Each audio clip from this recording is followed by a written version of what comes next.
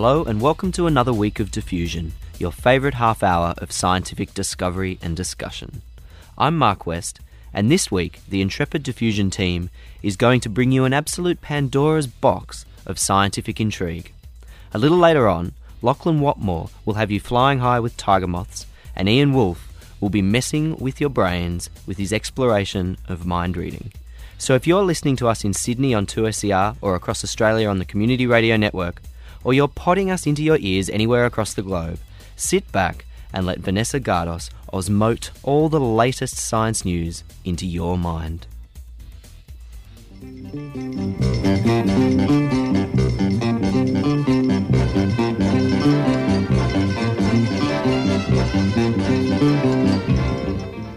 Peer pressure can result in a sex change? Sounds pretty extreme, but this seems to be what happens for a breed of fish called the bluehead wrasse, according to researchers from the Centre of Excellence for Coral Reef Studies and the School of Marine and Tropical Biology at James Cook University in northern Queensland. It turns out that social effects are really important to whether a bluehead wrasse becomes a male or a female when it's young, says Dr. Philip Munday, who's one of the key researchers. This unusual strategy has developed so that each young fish can increase its chances of breeding within the complicated aquatic social structure. Becoming male is rare at the juvenile stage when there are only a few fish on the reef, because there are less chances to breed. This is because larger males seem to monopolise and dominate the reef's breeding pool. However, when the pool gets crowded, it becomes harder for the large males to control so many females, giving smaller males the opportunity to get in there. To make it even more interesting and complicated, some of the large and more dominant males actually start life as a female and change to males when they've grown big enough. Money can't buy you happiness, but it sure can help.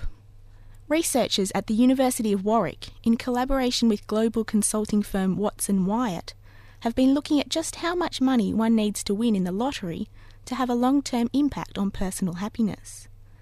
It turns out that while you don't need to win the jackpot to gain a significant increase in long-term mental well-being, winning small amounts of tens or hundreds of dollars made little long-term difference. Medium-sized lottery wins were the ones that made people the happiest. Wins of $2,500 to $3,000 had a long-term sustained impact in the overall happiness of the winners. Loosely translating the data, it means that 2 years after a win, people were just over 10% happier than the average person without a win, or only a tiny win. Interestingly, the researchers also found that this increased happiness is not obvious immediately after the medium-sized win, and takes some time to show through. This may be due to the short-term disruptive effect on one's life of actually winning the lottery, but most probably because many lottery wins are saved and then spent later.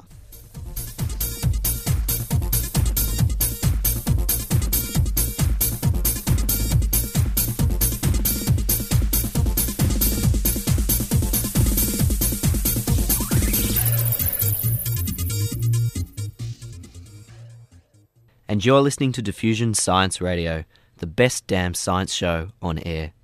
Do you know exactly what to buy someone for a birthday gift? Can you read between the lines when the actions of politicians might not match their words? Or do you enjoy a racy novel? Your mirror neurons may be responsible for these abilities. Ian Wolfe investigates. Mind reading is something we do all the time. Not through psychic telepathy, but through simulation using mirror neurons. Mirror neurons might also be responsible for language, self-awareness, empathy, and self-reflection. In 1996, Giacomo Rizzolatti of the University of Parma found that these cells in the brains of macaque monkeys fire not only when the monkeys genuinely performed an action, but also when they watched another monkey do it. These are the mirror neurons in the frontal lobes of the brain. Dr. Rizzolatti believes that mirror neurons allow us to grasp the minds of others not through conceptual reasoning, but through direct simulation, by feeling, not by thinking. When you see someone delighted, you feel their joy because your mirror neurons are simulating their emotional pleasure inside you. The mirror neurons were first found in the premotor regions, the part of the brain where you think or imagine doing things before you actually do them. Because of this, it was thought that they are only involved in understanding actions of others by recognizing them when you see them or hear them. However, studies published this year have confirmed that they also respond to spoken or written descriptions of actions and that they specifically mirror the intentions behind the actions. This area of science is called social cognitive neuroscience, which aims to understand person-to-person interaction. Marco Iacoboni and his colleagues asked subjects to watch video clips of actions and related scenes in a functional magnetic resonance imaging scanner, or fMRI. fMRI shows a live picture of blood flow in the brain, which indicates which parts are active when you're doing a physical or mental task. The first video was of just a hand holding a cup of tea, with no context as to the intention. The second video showed a teapot, teacup and a plate of biscuits, both before and after use, showing only the context. The third video showed a hand holding a teacup in each context, before the biscuits had been eaten, and afterwards when they're messy crumbs, signaling the intention to drink the tea or to clean up. When the action was embedded in a context, the researchers found increased blood flow in a part of the brain known as the inferior frontal gyrus and in the ventral premotor cortex. Increased blood flow is believed to indicate increased neural activity. Ironically, other studies have found that videos don't stimulate mirror neurons as strongly as having a real live person face-to-face in front of you. The researchers discovered that part of the activity in the mirror neuron system was specifically related to perceiving intentions rather than just watching actions in general. The ability to understand other people's intentions is known as theory of mind and is considered one of the building blocks of social interaction. Showing how the mirror neuron system may be involved in reading others' intentions and desires is an important step in understanding how the brain supports social functioning and what can go wrong in diseases like autism. Studies have found that people who suffer from autism have very little mirror neuron activity. This suggests that stimulating the mirror neurons may help treat autism. We're making models of people in our brains and then running the models through their moves to predict how people will behave. People who know you have a version of you in their head, and you have working models of everyone you know in your head. Lisa Aziz Zida, a neuroscientist at the University of Southern California, found that the mirror neurons show the same activity when people read words describing the action as they do when they are actually watching the action. Recently, a woman who had been diagnosed as being in a persistent vegetative state was read some passages about a soccer game. This was controversial because a persistent vegetative state is a deep coma where there's so little chance of you experiencing anything ever again that it's considered ethical to switch off life support. This woman's mirror neurons for running and kicking lit up in the scanner, demonstrating that she understood the words describing the soccer match. Some scientists, such as V.S. Ramachandran, speculate that mirror neurons are a large part of the evolution of language. Healthy people who are very empathic have demonstrated a very high level of mirror neuron activity under the scanner. This makes sense. After all, the best way to know how to make someone feel good is to imagine yourself in their place and imagine what sensations you'd like to feel. It's possible that in a social setting where you're modelling someone who is modelling you, modelling them modelling you, that this results in a hall of mirrors effect, where you're reflecting on yourself, and that this is the neurological basis of self-awareness. It may be that the ability for self-reflection evolved as a byproduct of needing to outguess other individuals in your social group who are trying to predict what you will do when you try to predict them. Thanks, Ian. I'd love to know what the mirror neurons of our listeners are making of us right now.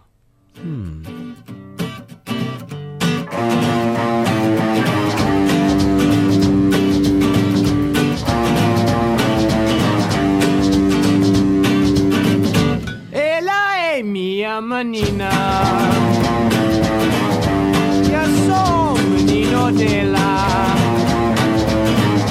Ella è il mio amore,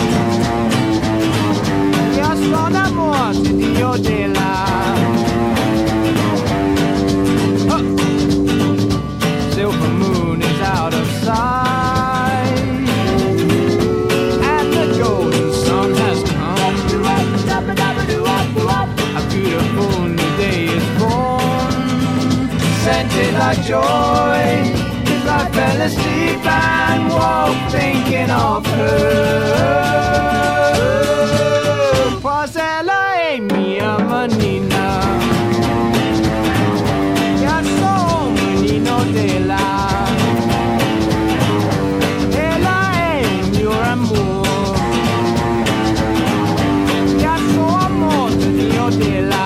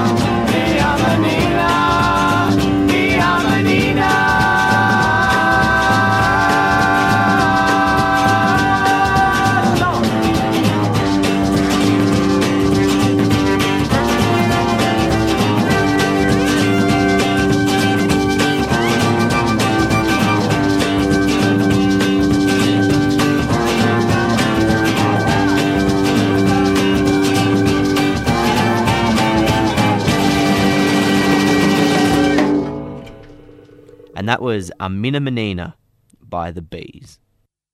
Have you got a passion for vintage aircraft? Lachlan Watmore just loves them and will now talk about a childhood friend.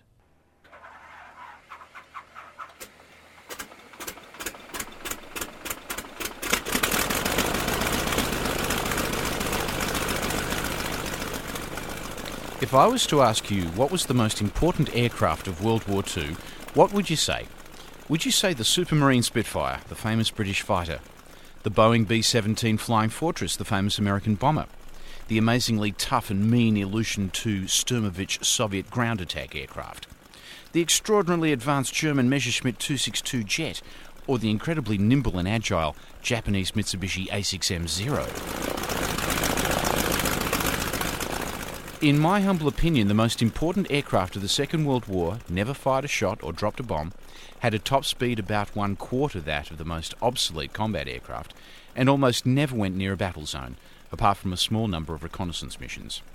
The aircraft was the de Havilland DH-82 Tiger Moth, which was the backbone of the British Commonwealth's Empire Air Training Scheme. Before you let a pilot fly a big, sophisticated aircraft, you first have to train him or her on a small, basic aircraft to gain basic aeronautical skills. Just as we crawl before we walk and walk before we run, so a pilot starts training in a relatively simple, slow and reliable aircraft with an aerodynamic stability that will forgive most newcomers' mistakes. Just after World War II, when my dad was 16, he started his training in Tiger Moths due to a huge surplus of them all over the country following massive wartime production. I'll come to that in a moment, but first, let's have a look at the Tiger Moth herself. The first thing that strikes you when you look at a Tiger Moth is the fact that she's a biplane, or has two wings. A cursory glance might make you think you're back in World War I looking for the Red Baron. However, the first Tiger Moth didn't fly until 1931 and was the descendant of a proud dynasty of aircraft designed and manufactured by the de Havilland brothers of England.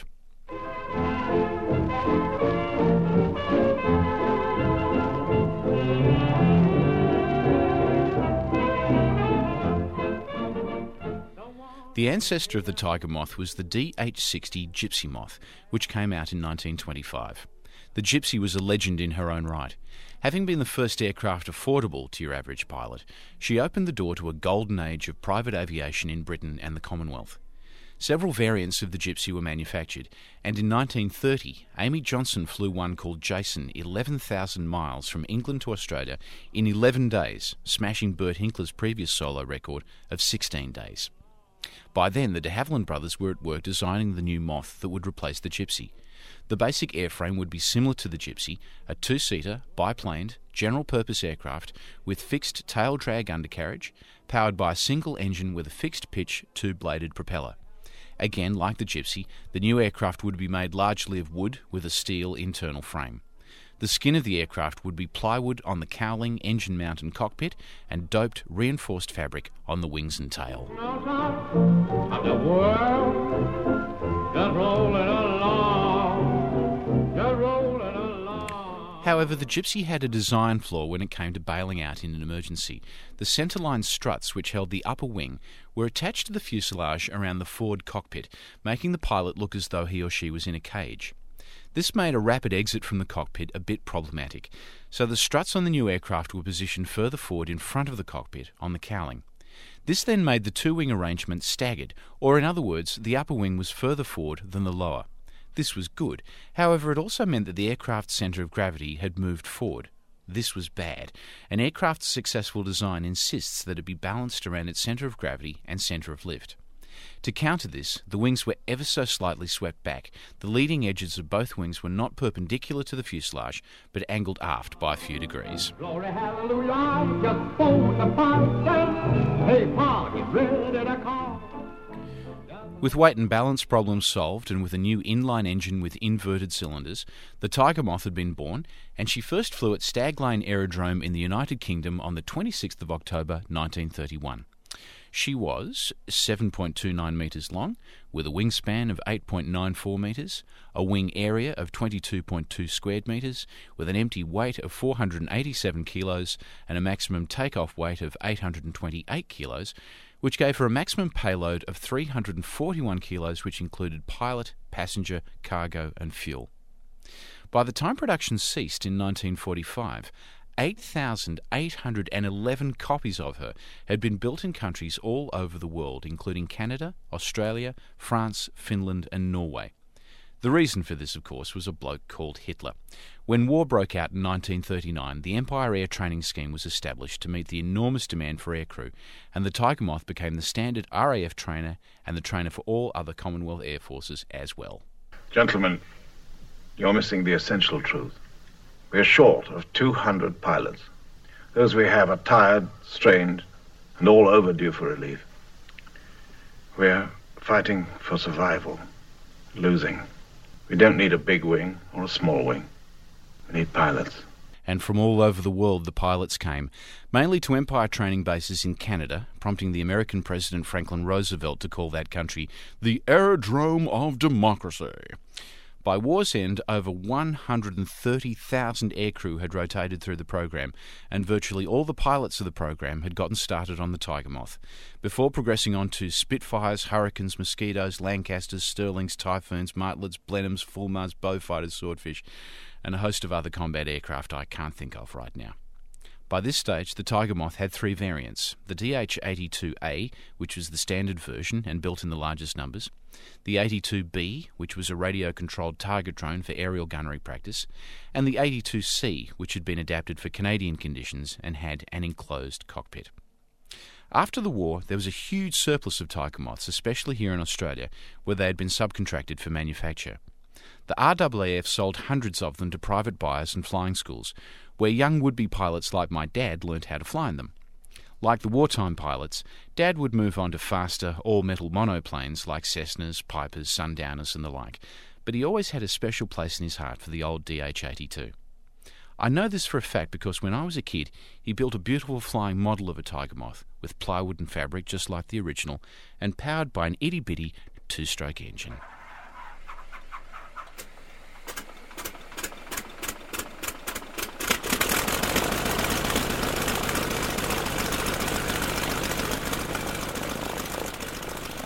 This feature is dedicated to the man who sat me in his lap and let me take hold of the stick. Thanks, Dad.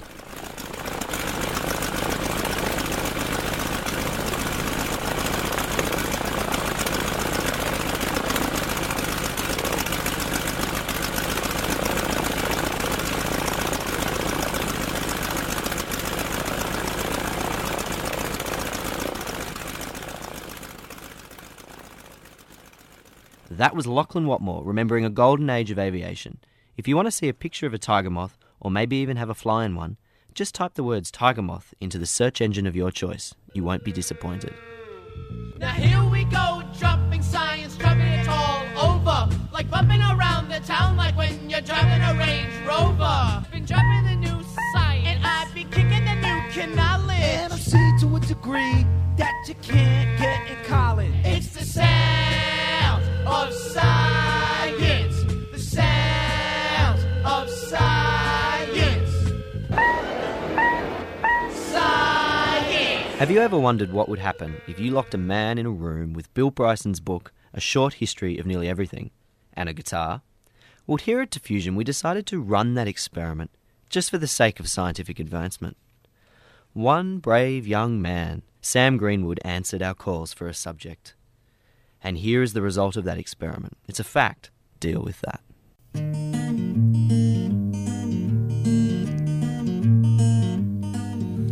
Guinea pigs used to be the size of rhinos.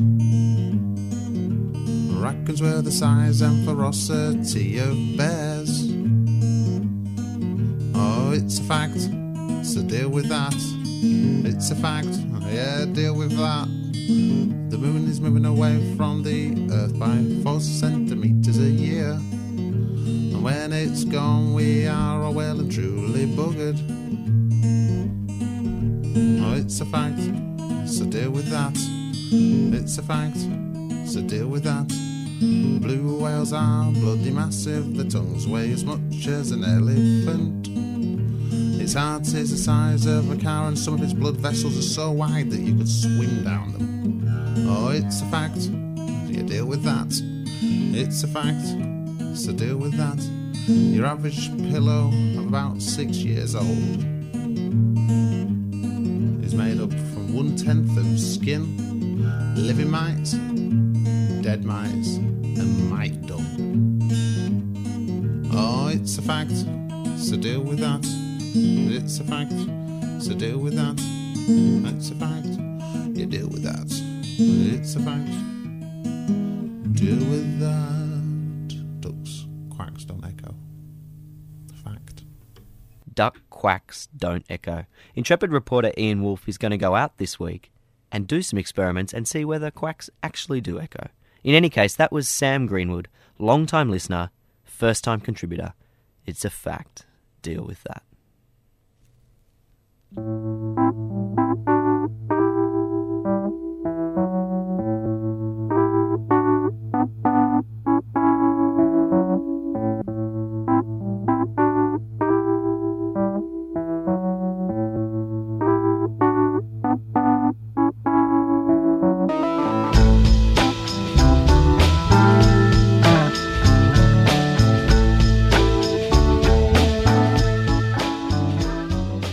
Sadly, it's time to say goodbye from all of us here at Team Diffusion, or as I like to say, Team Awesome.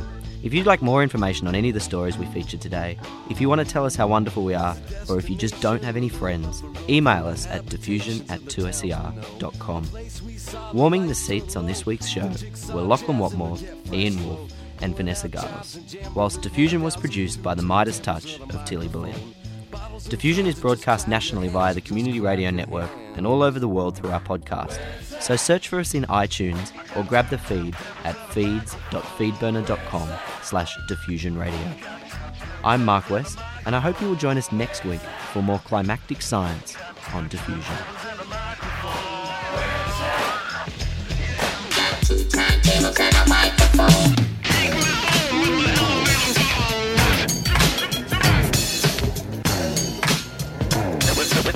That was a good drum break.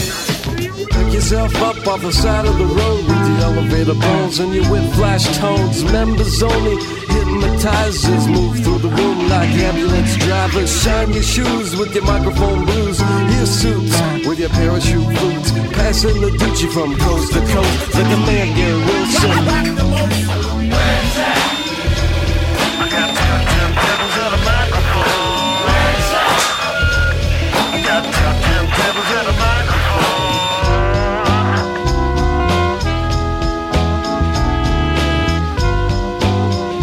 What about those who swing both ways, AC/DCs? Let's make it out, baby.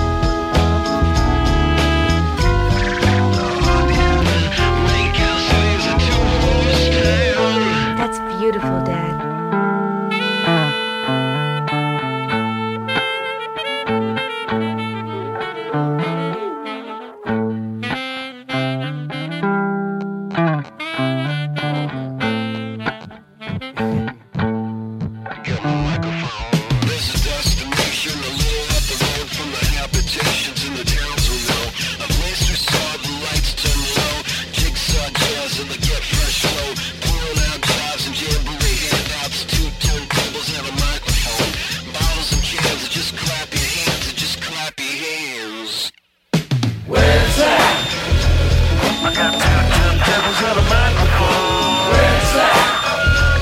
I got